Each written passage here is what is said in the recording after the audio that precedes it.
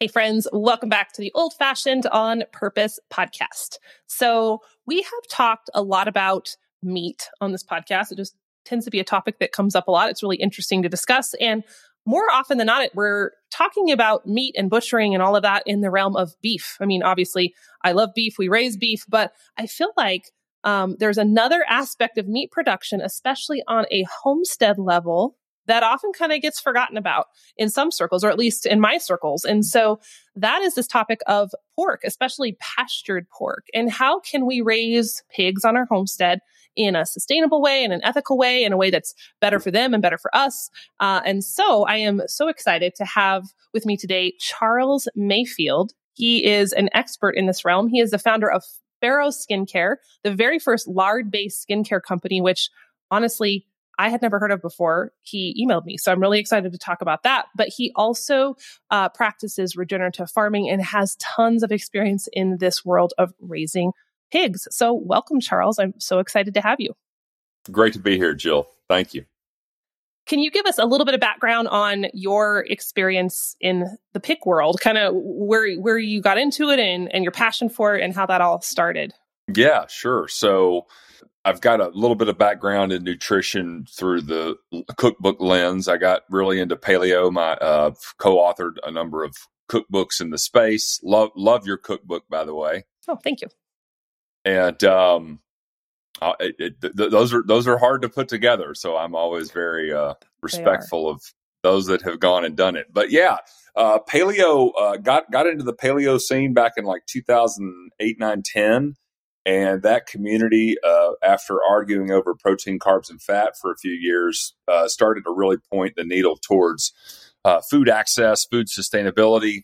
Ran across the likes of Joel Salatin, Polyface Farms, the Weston A. Price Foundation.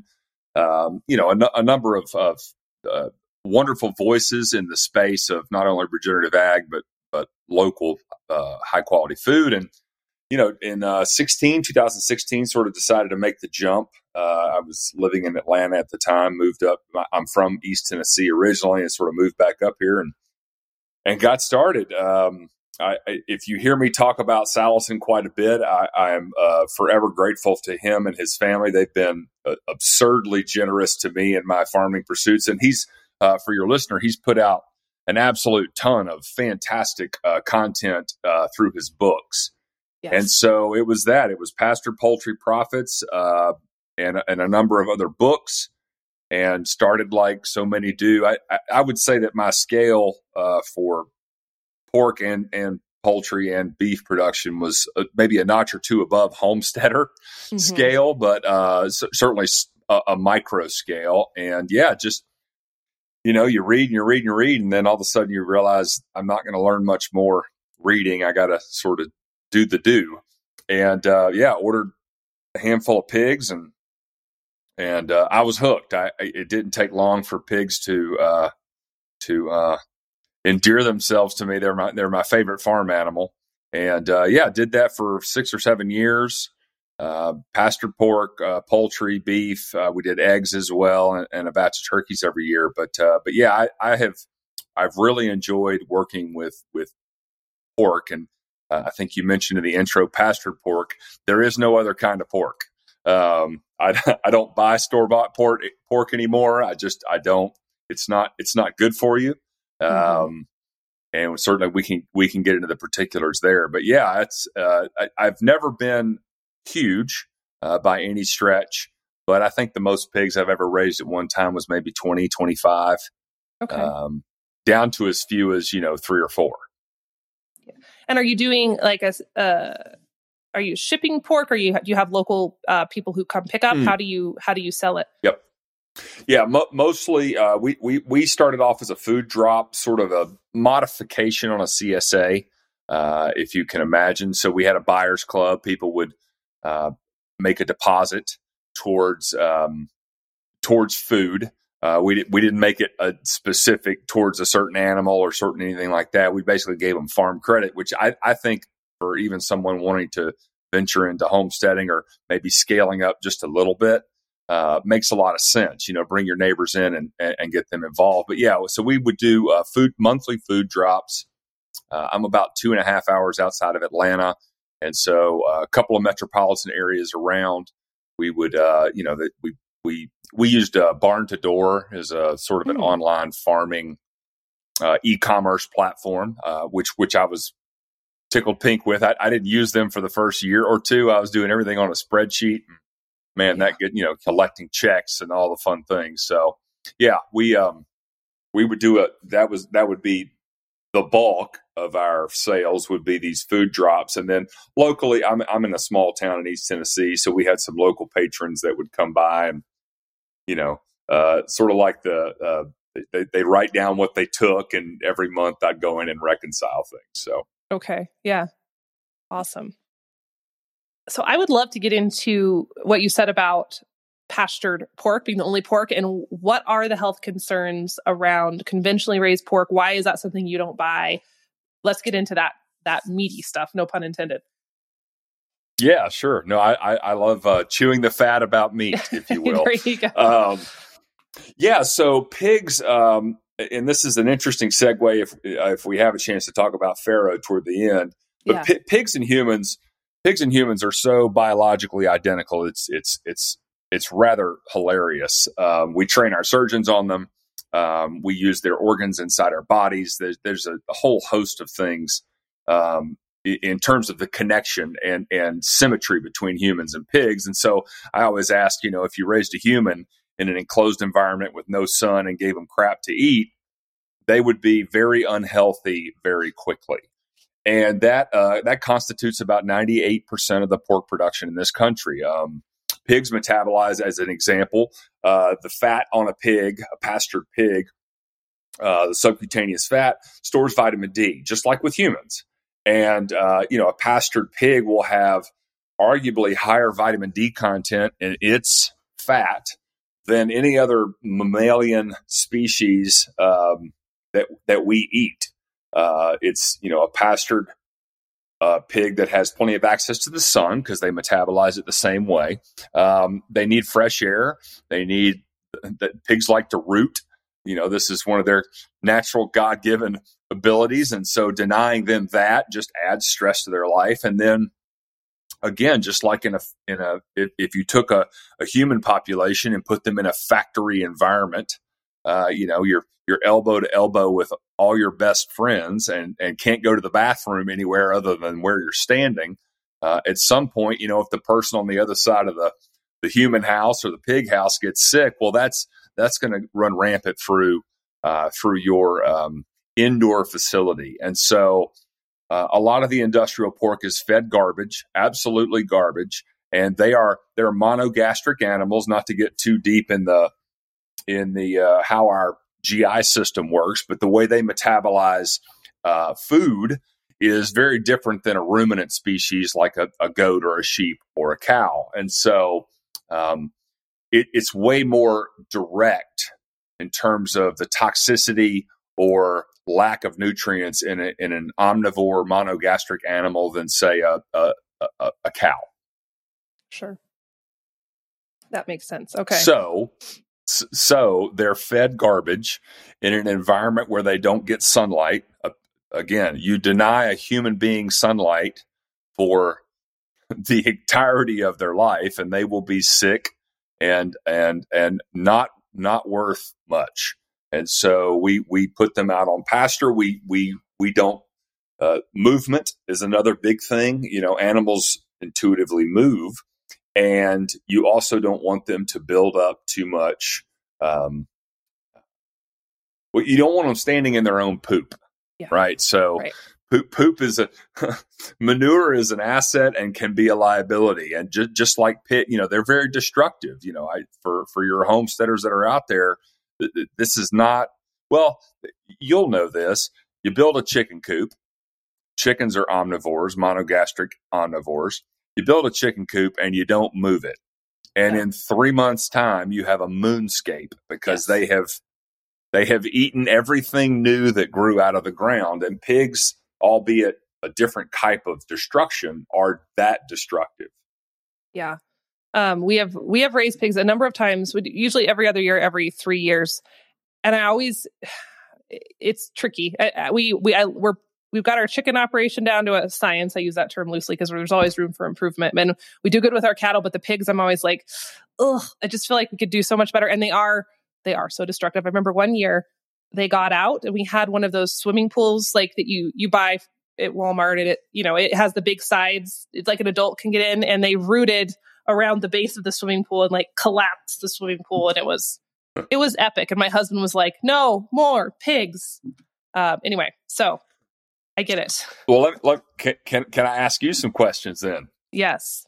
Are you using any electric fencing, or was it a physical barrier? They were physical barriers, and it was cattle fencing. And we since have learned that doesn't work. So we put hog panels inside of our pens, but I don't want to get ahead of myself because I have my own personal questions about pasturing in my environment. Because I know like back east, you have trees, right? and we have woods. A few. You have a few trees. I do not. I have literally a few. But it's just a different environment. But I guess let's start off by, what does your pig operation look like? Or if, in a perfect world, what would be the perfect way to raise a pig? Perfect, using that term loosely again, but your ideal way to raise a pig. Well, let's start with an obvious answer. The good news about pigs is they're very resilient, very smart, and highly adaptive to multiple climates. So whether you're in Wyoming or East Tennessee or up north or way down south, they don't like, I would say the further or the closer you get to the equator, the more you've got to pay attention to your pigs. As with most animals can handle cold a lot better than they can hot. The ideal pig situation. Well, first and foremost, let's keep this at maybe the homesteader level, shall we? Yes. Yeah, that seems appropriate. Yep. Okay, so first and foremost, I would say at a homesteader level, you're talking about seasonally raising pigs. So one batch a year, right? And if you're going to time it, right. In my opinion, if you time it right, then you're harvesting your pigs in the late fall, early winter before it gets too terribly cold.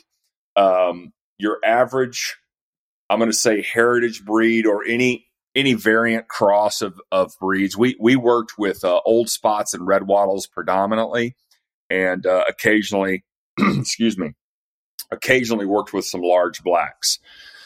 These are just 3 breeds. Your listener can look those up. Now, the large blacks took a little longer to finish, candidly. They were about a 9-month from birth to market weight. Okay. Depending on a couple factors, but the males tend to finish a little sooner than the females in any breed, especially if you don't cut them. If you keep their sexual organs intact, they'll just grow faster. And so, generally speaking, 7 to 9 months is your from birth to market weight, which for us was close to around 300 pounds live weight. So it's a seasonal thing, and pigs like companions. So when I talk about raising pigs, even at a homesteader level, don't get one pig. Yeah. You can get 2. This gets into maybe bringing your neighbors in on the fund, getting them to underwrite some of the costs. But pigs are social animals. There is a lot of work involved with pig. It's not a lot of work every day, but it's work every single day. And so, your time is valuable. Why not spread that time over 2 or 3 or 4 animals? And so, the pastured setting, shade seems to be a concern of yours. Yeah. Pigs are incredibly hard on anything you try to make yourself. I can just, I tried making my own waterers. I tried making my own feeders. Yep. As you've experienced, pigs are hard on stuff. And so when it comes to water and feed, I would strongly recommend, Osborne makes a great little feeder that's, holds maybe 250, 300 pounds. I think it's called their R2. And zero waste. The way these pig feeders work is you waste literally no feed, which is fantastic. There's a couple of field drinkers out there. This is another reason why you seasonally sort of cut it off in the winter. You don't have to worry about water freezing or anything like that. Yeah. And we fed, just to get into feed, we fed a non-GMO ration. It was a fresh milled ration. Now I would supplement that as need be with, I think Tucker Milling is a non-GMO pelletized feed manufacturer. I think they're out of South Alabama, but they ship, I don't know if they're nationwide, but they're ubiquitous around here. You can find them at Tractor Supplies. You can find them at a lot of feed stores. And then you can also check into your your local co-op or hardware store or whatever the case may be. So this is one of the things about pigs, and for your listeners and you know this, you need to feed pigs. They're omnivorous. And, if you want to go get a cooney, they're a little bit smaller. They're more of a grazing pig, but you still got to feed pigs. They're not a grazing animal. And, fortunately, any scratch, they're sort of like chickens in this regard. Anything that comes out of your kitchen that you don't want, a pig will find a use for it. But we generally fed our pigs. This also helps with them finishing on time, getting to that market weight. And electric fencing. Okay. This is the most critical piece. I mentioned how smart pigs are. Highly intelligent creatures, which is an asset when it comes to an electric fence is a psychological barrier. It is not a physical barrier. If you've ever seen, for your listeners and you, Premier One Supply is where I get all, and they have a super wonderful pig fence. They've got a couple of different options. I don't think you need anything other than their lowest grade. I think it's an 18-inch tall pig netting. Okay. And so we got their taller chicken netting. Could that work as well to do double duty, or do you need is it specifically for pigs? That is a fantastic question. I do not recommend poultry netting for pigs. And here's why. And you know this. Poultry netting rides the ground and it's loose and wavy. So one of the tricks to poultry netting is that the chicken cannot see through and focus its eyes beyond the fence because it's wavy and moves around. The problem with that is a chicken fence, to protect the chickens, doesn't need to be too hot, in terms of the voltage going through it, right? Yeah. And so if it grounds here and there, it's okay. A pig fence needs to be hot. And I would say bare minimum, 3,000 or 4,000, volts running through that. I can't remember if it's volts or watts or whatever, I get lost in all that, but we would use a SpeedRite 6,000, Energizer, and, anything you're using for cows from an Energizer standpoint, you can repurpose for pigs. But the point is, the wire never touches the ground. So there's no grounding at all. So you're getting sort of a full charge distribution through that wiring. And the good news is it doesn't take but one or two times of them touching that wire, and they've learned their lesson. And then they sense the electric. I mean, they know exactly where that fence is, right? This is back to the smart animal. So, which is a good point to bring up. Most feeder pigs, I've only met one in my tenure that trained the piglets. So, you've got a farrower over here and they have piglets, and generally they're weaned at 6 to 8 weeks. And so you're getting this, 2-month-old piglet.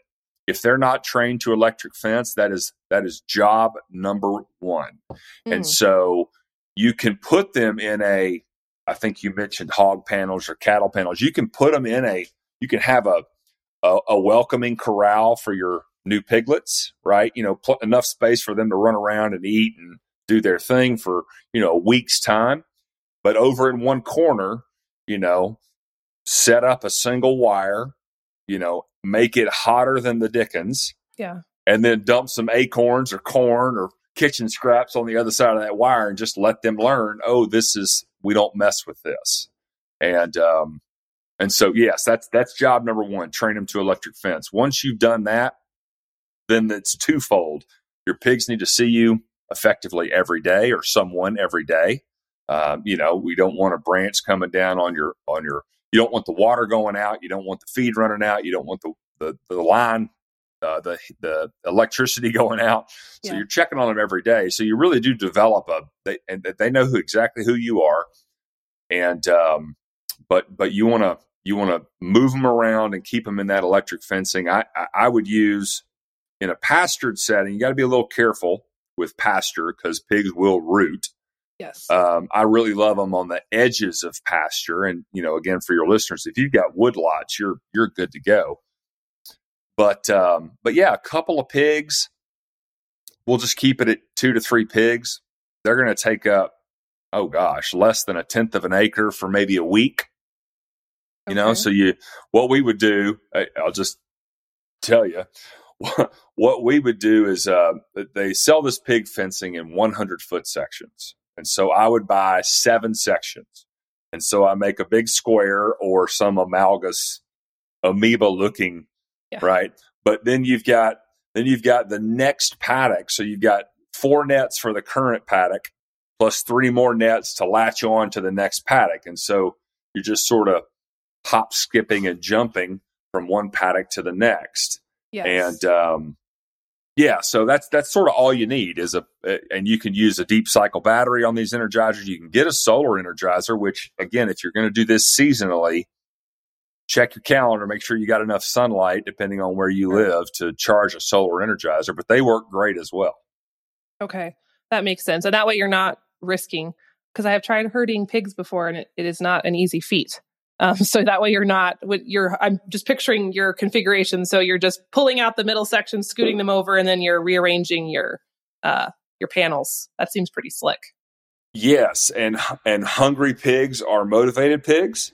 Yeah. Again, this everyday contact, this everyday exposure is a really important thing. You bring them a couple treats every now and then, but we would use that. I think it was the R2, this Osborne,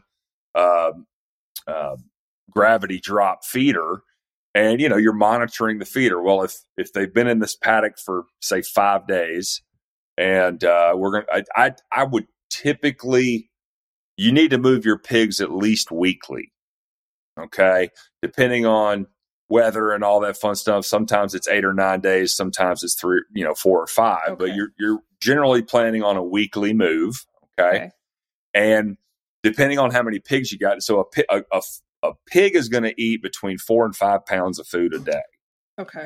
Okay. And so you do your math, right? I got 3 pigs. That's 15 pounds a day. I got a week ahead. So that's 105 pounds of feed. So you get 2 50-pound bags of feed. You dump them in your feeder. And if they're through that feed in 5 days, then maybe bring them a snack, maybe let them root a little bit, earn their keep, but you let them get hungry. Okay. And then your feeder's really light. So you just drag it to the next paddock and I tell you what works great. What works great is a metal bucket or a plastic bucket with a little bit of corn in it. And every time you go see those pigs, you shake that bucket, make a little noise, here pig, and you toss a couple kernels of corn out. Those pigs will go anywhere you want them to go after about a month. Okay. And yeah, they are, like you said, they're smart. So they're figuring out the cues pretty quickly. Just like training a dog. Yeah. Yeah. So, okay, a couple questions. You mentioned your ration, like your pelletized ration or whatever you're getting. Is that just your typical like corn, wheat? Is that just going to have those ingredients in it? Or do you have any ingredients that you try to look for or avoid in those sorts of pre-mixed rations? I would say draw the line starting at GMO versus non-GMO. Okay. And again, this is one of the advantages to pigs is they are omnivorous. So they could sort of survive and in fact thrive on a variety of ratios between protein and carbs and fat. And so I would say make sure you're using a non-GMO feed. If you want to go a step further than that, ideally I would probably take the soy out of the feed first. Okay. There are those that'll tell you no corn, no soy, no this, no that. I don't subscribe to that per se. I think once it's a non-GMO, that gets us, it's like balancing your checkbook to the penny. You know, you can spend 10 hours balancing it to the penny, or you can get it to the nearest dollar in about 30 minutes. So, so preferentially non-GMO. Below that, I would say try to avoid soy. Okay. And then beyond that, I couldn't speak to it. But okay. Do you think it's possible? Because I've heard people dance with this idea. Is it possible, like on a homestead scale, let's say someone has 2 to 3 pigs, could you raise a pig maybe a little slower than commercially to butchering weight in a reasonable amount of time, only on like kitchen scraps and just random scrap grain? Or are you really going to need that pelletized ration or some sort of ration to get you to weight at a reasonable amount of time? Well, the first answer to your question is I don't know, because I have never tried to do that. Okay. Yeah. But digging a little deeper into that, if you had a family of 12, then maybe the food scraps are more. Yeah. But it's a good question, because you can also check around your local area. If you've got a local brewer or distiller, or even a local, it's hard to do this with grocery stores now, because there's certain, depending on your state, local laws, they can't throw away food. But I would also add to that, I would add a warning of not all food from the grocery store you would eat. Yeah. So you shouldn't necessarily be feeding that to your pigs. But, can it be done, Jill? The beauty of pigs is yes. I think you could do it. It depends on your acreage. You could, if you had a ton of acreage and could let those pigs work hard for their food. If you had a ton of, hardwoods, lots of oak, lots of acorns, various things, is it possible? Absolutely. But then again, you get into the balance. Okay, well, is it going to take us 12 months? Now we're getting into winter, water's freezing. Yeah. There's a properly fed pig will finish in 7 to 9 months at a weight of 250 to 325 pounds, which is, at the end of the day, our goal is to put meat in the cooler, so to speak, and also avoid as many headaches as possible. And so this is one of the balancing acts with pigs, because you do have to feed them. And so it's not necessarily an ideal homesteading animal for everyone, but I would certainly enjoy trying to do it with enough land and enough forage and just scraps out of the kitchen. Yeah. I think it's going to be one of those things. As much as I want to make it into a formula, I think it's going to be something that people have to like you said, what kind of land do you have? What kind of resources do you have? Do you have a brewery in your area where you could get spent grains? It's going to be a case by case situation where it might work beautifully for someone like me. It's a little bit trickier just with where I live and what I have available. But I think people could get creative potentially depending on their situation. So if anyone's listening and you figured it out, let me know. I can give you a creative idea. Okay. Because we tried this. Now, again, it doesn't sound like it would work in your area, but if you're in a part of the world that has a lot of oaks and a lot of acorns, especially near a city center, then and if you've got kids, this is a great fun project for kids. A year in advance or a fall in advance of your pig project, you start collecting acorns and you put it out in the neighborhood. We'll pay, we'll do something. We'll give you some bacon. You invite people to participate. We've got several neighborhoods around here where the acorns are a problem because they accumulate, they get down on the road, and you can literally go by with a flathead shovel and fill buckets of these, and they'll keep for a fairly substantial amount of time. So for the cost of, a couple of super sacks or some plastic bins or something like that, you could in theory build up, a ton or half a ton worth of acorns, and your pigs will love you forever for that. So you can plan ahead in certain circumstances to acquire most of your feed locally and naturally. I like that idea. I also cannot imagine having acorns on the road because we have no acorns here, but that's a cool problem to have that ends up, creating a neat feed source. So I like that idea. Hey friends, I'm just interrupting this episode for a second to give a shout out to our other sponsor, the Modern Homesteading Conference. So this is really exciting because up until now, all the big homestead conferences and events mostly happened on the East Coast. And that meant if you live out west, then you're either driving a long ways, you're flying a long ways, and that just makes things a lot more complicated when you have animals and gardens and all the things as we do. However, that is changing this year. So the Modern Homesteading Conference is a brand new event. It's going to be held in Coeur d'Alene, Idaho. It's live and it's 2 full days filled with your favorite homesteading experts like Joel Salatin, Homesteading Family, Melissa K. Norris, Anna of All Trades, Farmstead Meatsmith, and many, many more. I was looking at their website and it's a great lineup of speakers. So not only are you going to get all that valuable knowledge and the skill sets that are going to help you be more self-sufficient no matter where you live, but you also get the bonus opportunity to enjoy a concert by Grammy Award-winning farmer and filmmaker Rory Feek. You know, I love Rory. He's been on my podcast. He visits our homestead every year. He's a dear friend. So that's a big treat. All the homestead knowledge by day and a concert with Rory at night. So classes will include raising a family milk cow, on-site live butchering and curing demos. Like that's pretty darn cool. Homestead income classes, 4-season gardening, cheese making, homeschooling, sustainable agriculture, and tons more. So don't miss out. Tickets are on sale now. Head on over to their website to see all that is included in the event and to save your ticket. The website is modernhomesteading.com. And now back to our episode. Okay, so I would love to hear your thoughts on the feasibility of raising pigs in a pastured setting where I live. Because I feel like whenever I picture pastured pigs, I think of Joel Salatin's setup and the pictures I've seen, and it is like pig heaven. I just picture the creeks and the trees, and it's this lush grass. And I'm like, that is the perfect place to raise pigs. And then I go outside to my pasture, where High Plains grassland. It's a very dry environment. We get grass coming up, you know, in the spring. And once it gets eaten down, it doesn't really come back very well until the next year, right? It's just how we roll. We're buffalo country.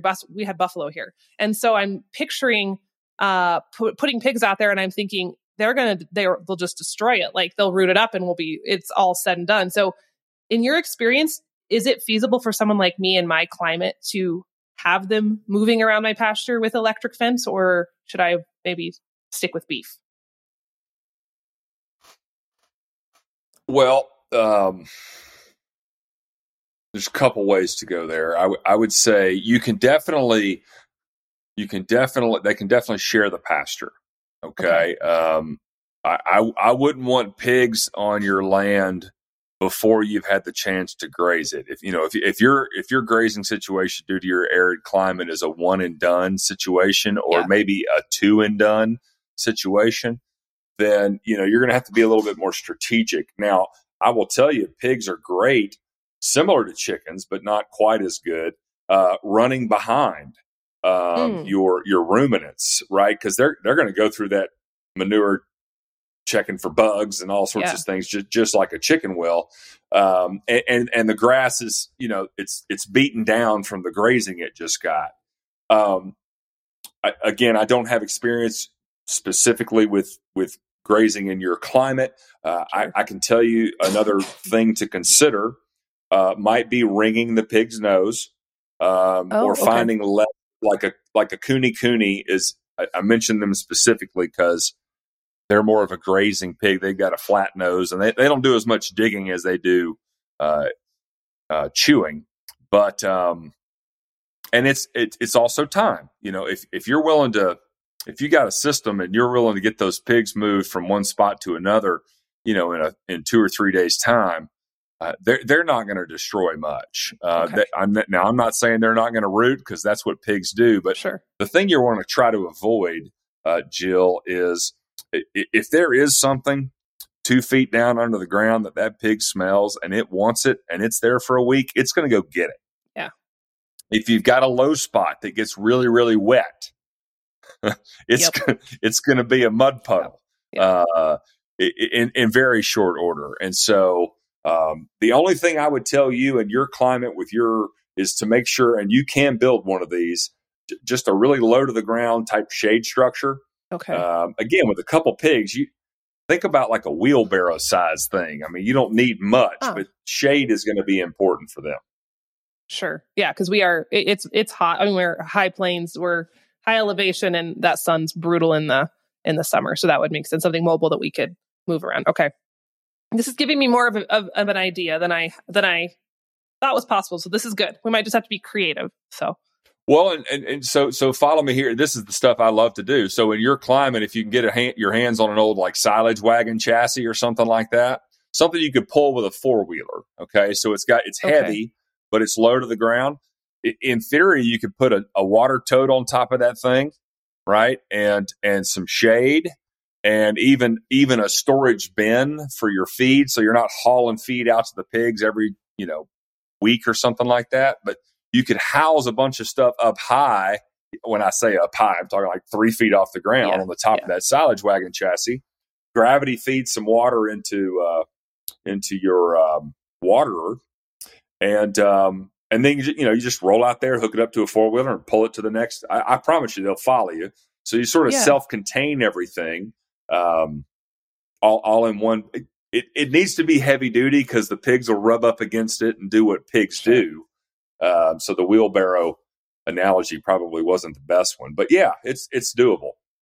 Okay. I like that having the water tote there, because that's the other question. My husband and I go around and around, because everyone we know, or a lot of the people we know doing regenerative stuff, are back east, right? In Tennessee or in Virginia or in these places that are beautiful and lush. And we also don't have live water very often here. Live water is a luxury. So, I love Joel, especially when he's like, well, just dig a pond, just put in a pond. And I'm like, but Joel, that doesn't work here. We could dig a pond and there would be nothing in it. So, we have to get creative with our water. So being able to fill a tote and haul it out with a 4-wheeler and then water that way is also a good, helpful idea, because we can't run lines as easily, and the hydrants are a long ways away from the end of the pasture. Well, yeah, and you're talking about like a tenth or even a quarter of an acre for your pigs.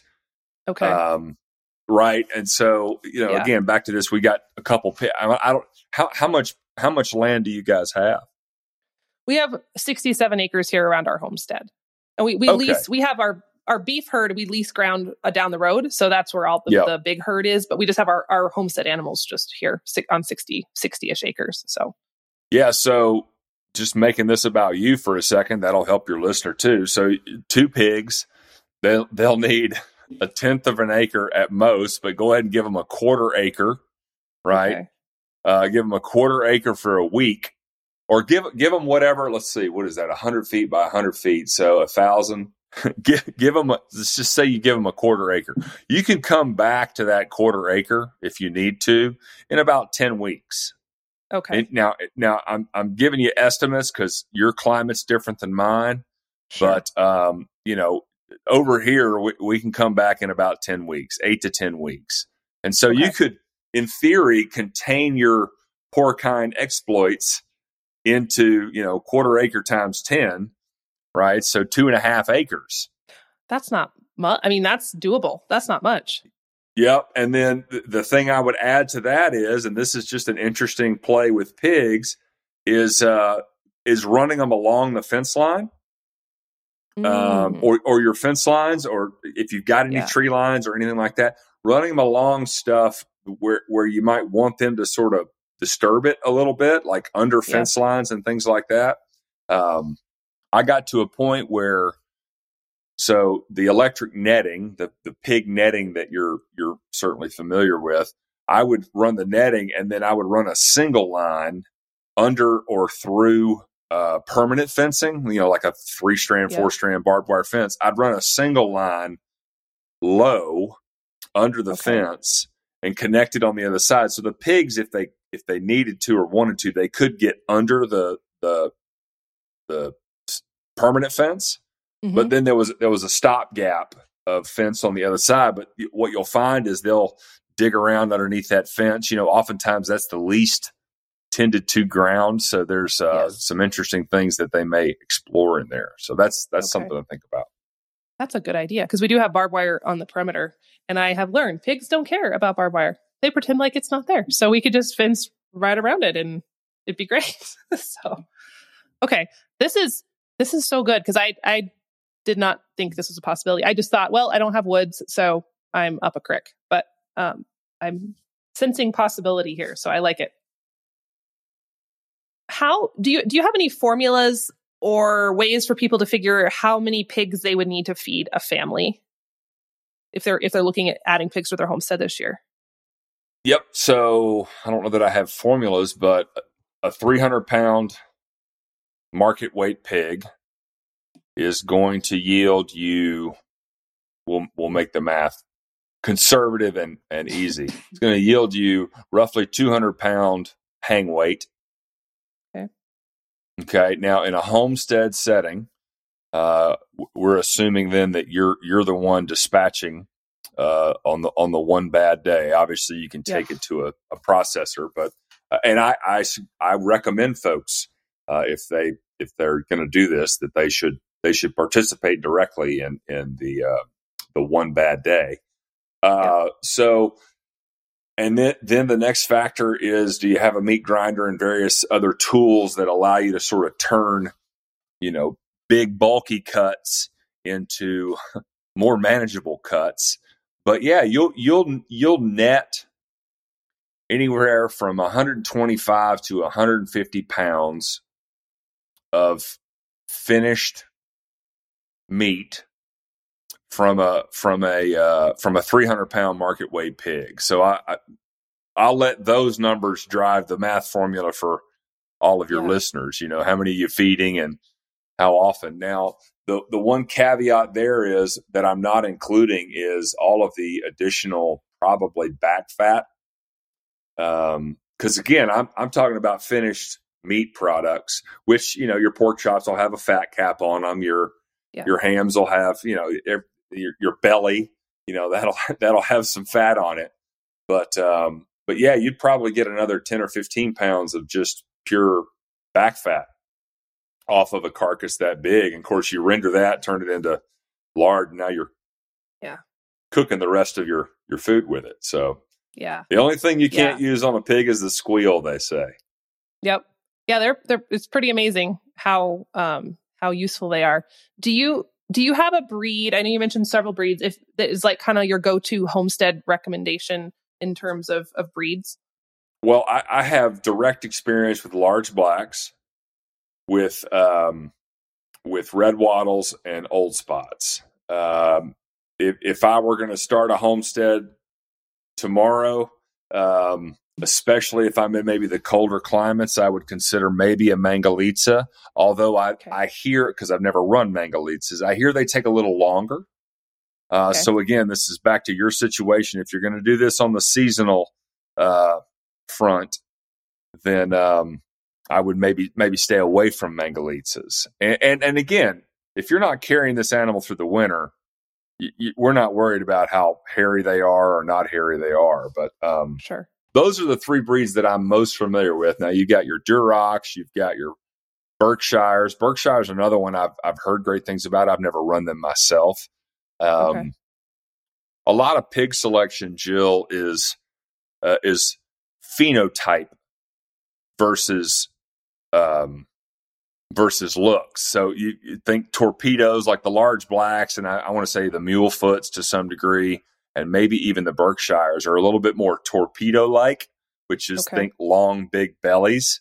And then your old spots, your red wattles, your Durocs, these are more squattier fire hydrants, and you're going to get a bigger ham. And again, in the homesteading situation, I would point, I don't think you can go wrong with most breeds. Okay, good to know. Yeah. Because I know I've looked in the past for some of the more heritage breeds locally, and it was pretty tough for us to find here. So I think it probably just depends on the area and what you can get. Would you say that getting a conventional breed and feeding it well, pasturing it, is still better than not raising pork at all?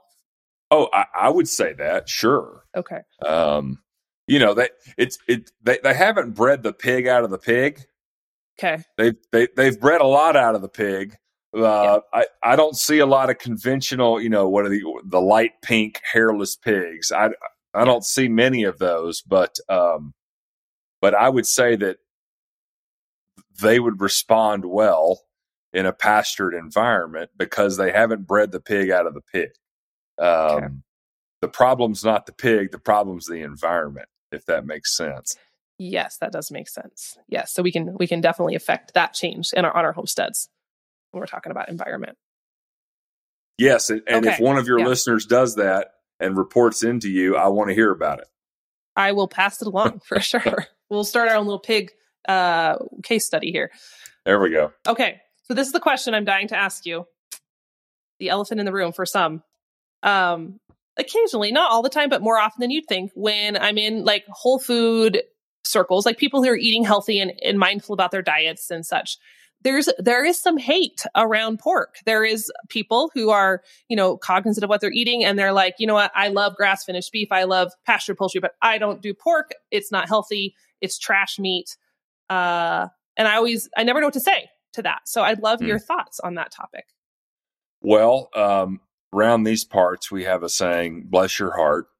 And you can always just respond with bless your heart. Yes.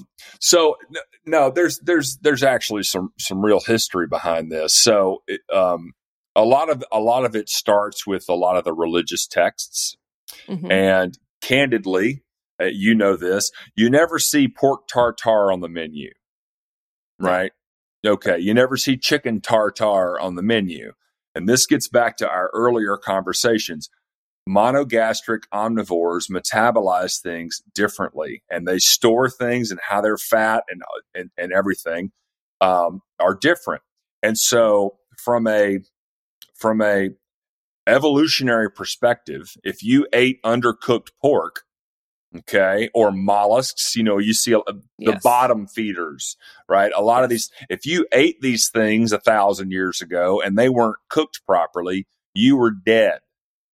So in the context of religious writings and stories and folklore, telling a story of safety and species perpetuation, you would find a good reason to say, don't eat this animal, because, we didn't know what trichinosis was a long time ago.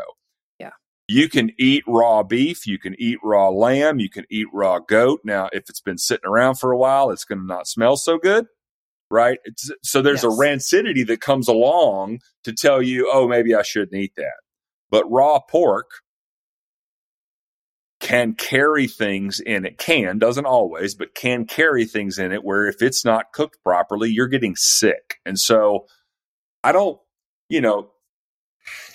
no more than I'd want to talk a Hasidic Jew out of accepting Christ as his savior. I try to stay away from these arguments. And again, bless your heart, you eat what you want to eat, fair enough. Yeah. But I understand the hesitation in eating pork because, hell, there's people that tell you not to eat meat, right? And they're sure.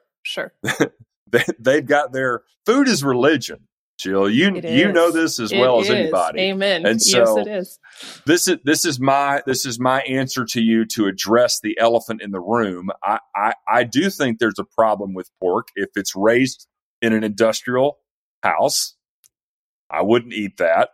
And I would make sure that you're doing everything you can to either properly cook your pork or, and we haven't talked about this, but also properly cure your pork, because that is the homesteading advantage as far as I'm concerned. Okay. I'm going to tell you a quick story. So about 4.5 years ago, because I'm growing pigs and I'm growing them to sell as meat. And I had this bottleneck situation come along where I think it was 5 pigs scheduled to go to market, go to the butcher. And I only had like 2 of them sold. And so I had to make some real fast decisions. And so one of the decisions, I would normally take the hams and grind them up. That's our sausage and ground pork. And so I'm very fortunate to live near Benton Country Smoked Ham. If you're not familiar with Benton, you can look them up, Alan Benton. And so I took these pigs to the butcher. And you also have to if you're going to cure hams, especially the skin has to be on. So maybe we hop back on about scalding and scraping lessons and stuff like that. I'd love to come back on again. This has been absolutely. an absolute pleasure. And so, but you scald and scrape so that you can leave the skin on. But I requested the hams and the shoulders from 3 of these pigs whole, right? Just, I'll come get them whole. The pork chops you can cut up. It's not a problem for me to sell those, but I can't handle all this ground pork and sausage in my freezers right now. And I took it was 6 hams and 6 shoulders because it was 2 from each animal to Alan, and he cured them, country salt cured them, smoked them, and gave them back to me in 6 months. Okay. That was 4.5 years ago, Jill. Yeah. This December, I've had to move around a few times, and these hams have hung in basements and barns. I mean, they've lived the rock star life for the last 3 or 4 years.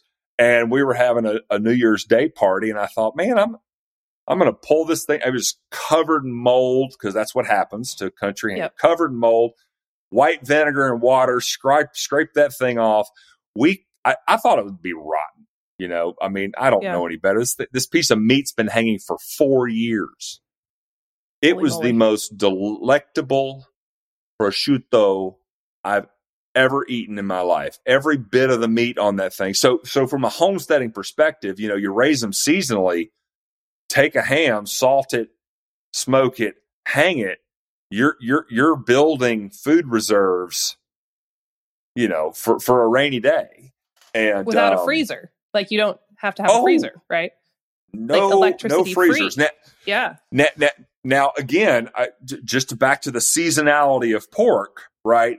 What I would recommend is that you're without a freezer or HVAC, because when Alan Benton cures my hams for me, he's doing it in a temperature, climate controlled environment for that first few months, right? Yes. And so this is why historically hogs were raised in the summer and slaughtered in the fall, is because now you had this oncoming 3 to 4 to 5 months of cold weather. The salt does most of the work, but what you want to help it as much as you can. And so, but yeah, once that cure has set, I mean, they're good to go. That's we do. I do need to have you back on. Could we do another episode on like the ins and outs of curing and scalding and all of those things? Because I think that would be super helpful. I have dabbled, but I feel very insecure in my knowledge on those areas. I'm a dabbler too, but I can speak from experience, but I'm not a pro by any stretch, but I have good books and some hands-on experience.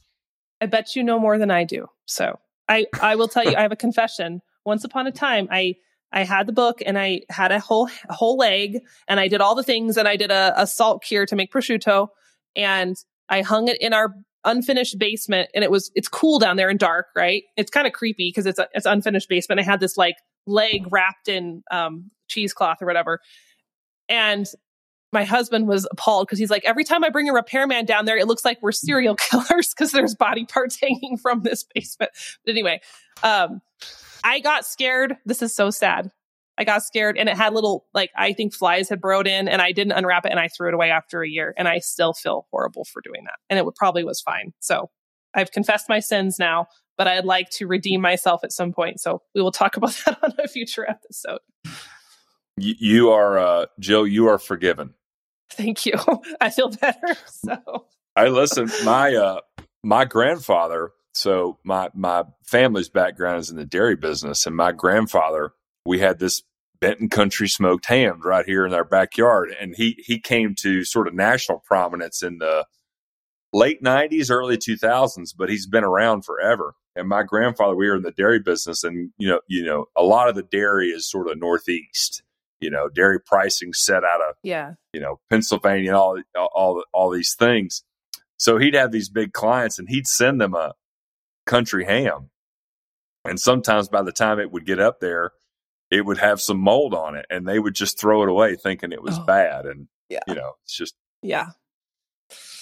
when you don't know what you don't know. No, I know. Ugh. Now we know. Know better, do better. So That's what we're doing. So, Well, yeah. so if that happens again, Jill, if it happens again, the only thing I'll tell you is when it's time to cut it open, you'll know if it's bad or not.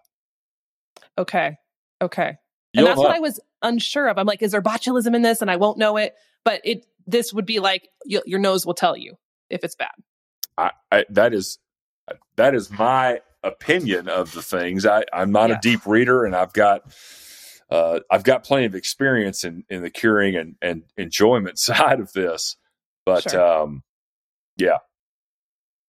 Okay. There's so much when I think of what our ancestors did and mostly survived. I'm like, we get so nervous with food safety, and I appreciate food safety and I understand a lot of the rules, but I think we get really skittish. I'm talking about myself sometimes unnecessarily just because of, our modern sensibilities around food. So just that rethinking of what's normal and what's natural and what did our ancestors do and how was this done before refrigeration? The swine is divine for that reason. Yeah. This amazing animal. So this time has gone extremely fast and it has been amazing. But before we jump off, I really, really want to talk to you about a topic. I don't think I've heard anyone else speak to this. Maybe I just live under a rock, but lard as skincare. I am very familiar with beef tallow as skincare. But when I first got an email from you, I'm like, oh my goodness, he's doing the lard thing. So talk to me about this. I know it's so good for your skin. Can you explain why we would want to use lard on our skin? Because I think some people might hear that and go, weird. Like, why am I putting fat on my face? And maybe talk through, is it different than beef tallow? Is it similar? Like, what's the scoop on that? Sure. So, mentioned this earlier. Pigs are so biologically close to us that we train our surgeons on them and use pig parts in human bodies. So when we start getting into skincare, okay, so the three big things with skincare.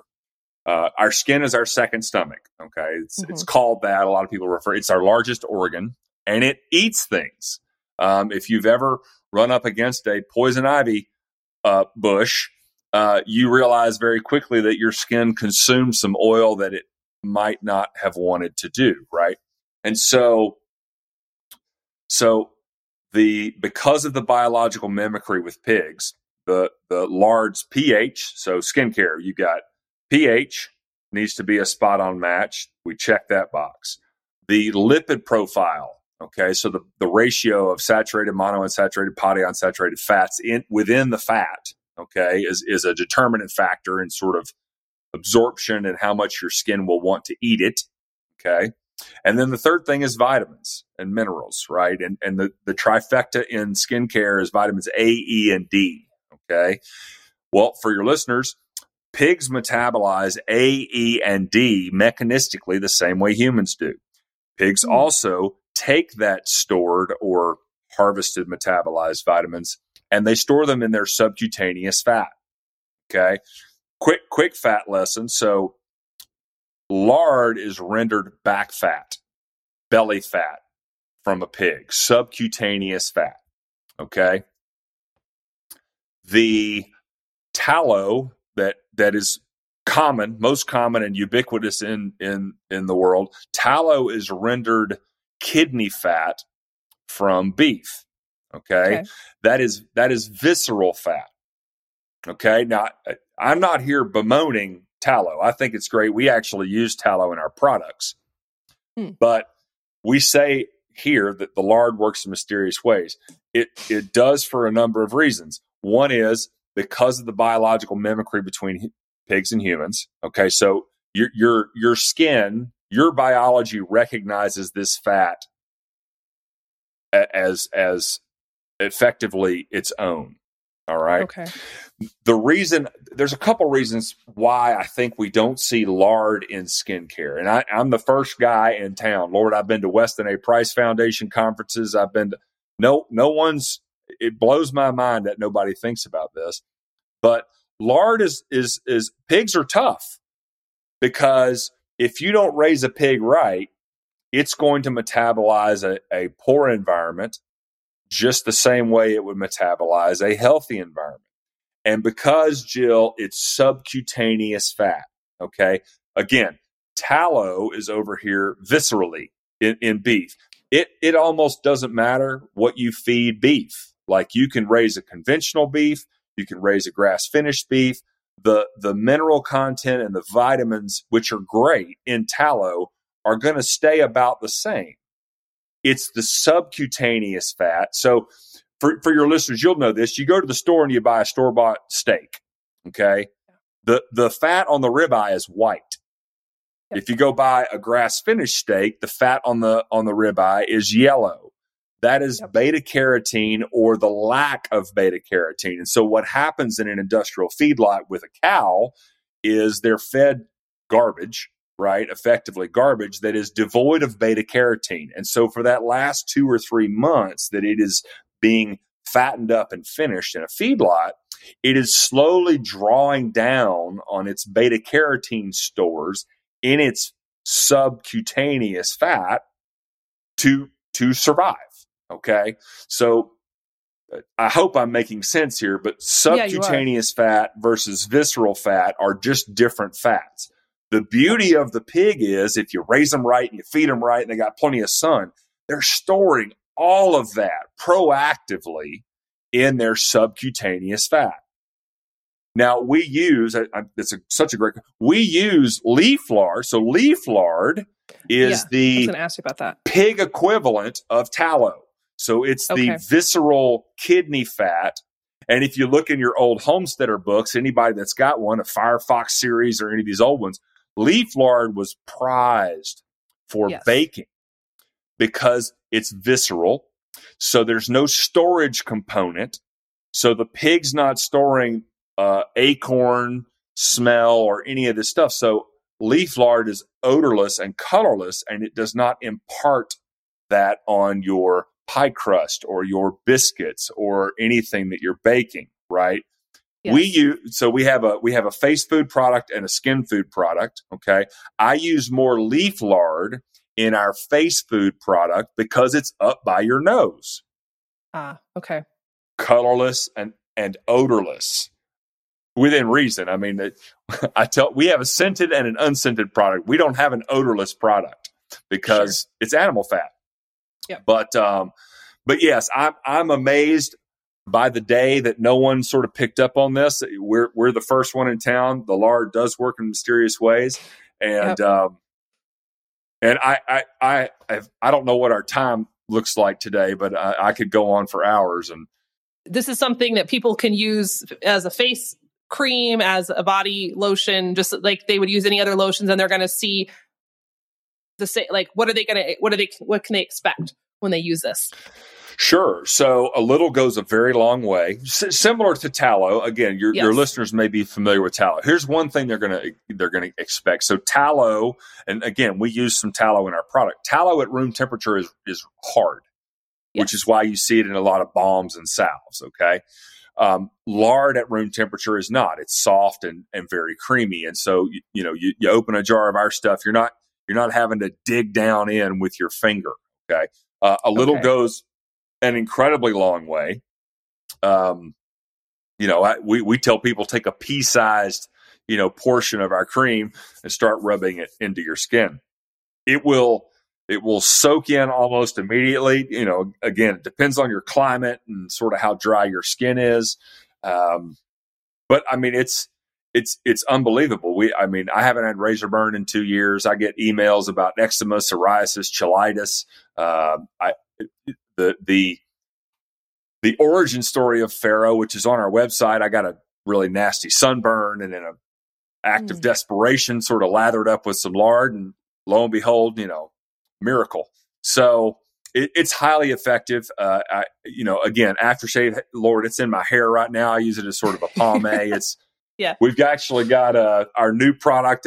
I'll tell you, is Epidermis is launching here in the next couple weeks for pre-order. I think it's live on our site now. And so, we're the first lard game in town, and it's exciting. I'll tell you a funny story real quick. My cousin, he's my dearest cousin in the world. He's sort of a junker antique guy, right?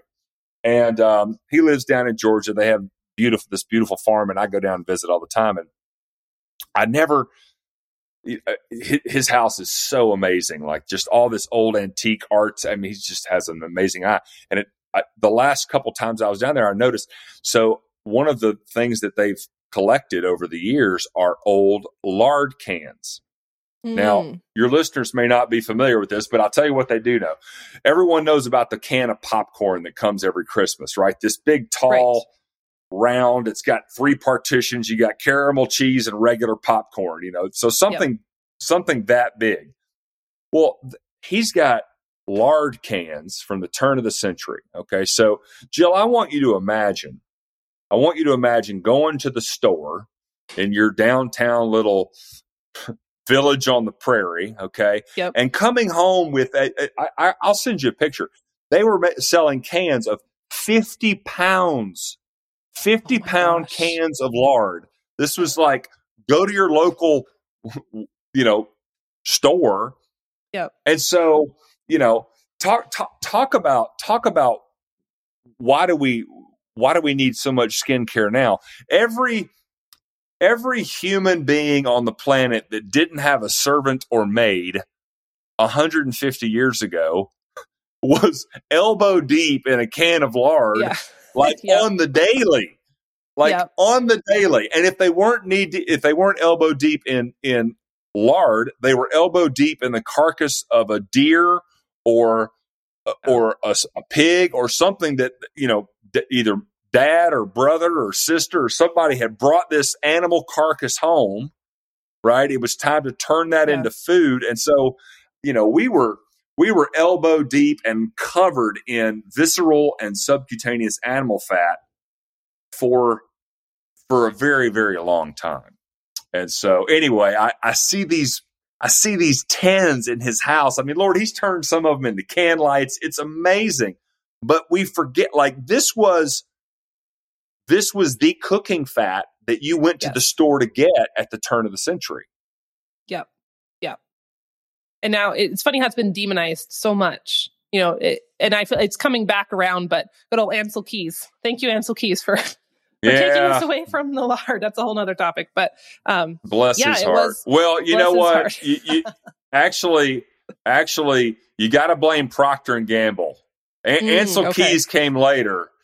When I got in this skincare, I spent 10 or 15 years in the nutrition paleo space, right? So I've always thought that Crisco was the first introduction of seed oils into our lexicon, into our world. Yeah.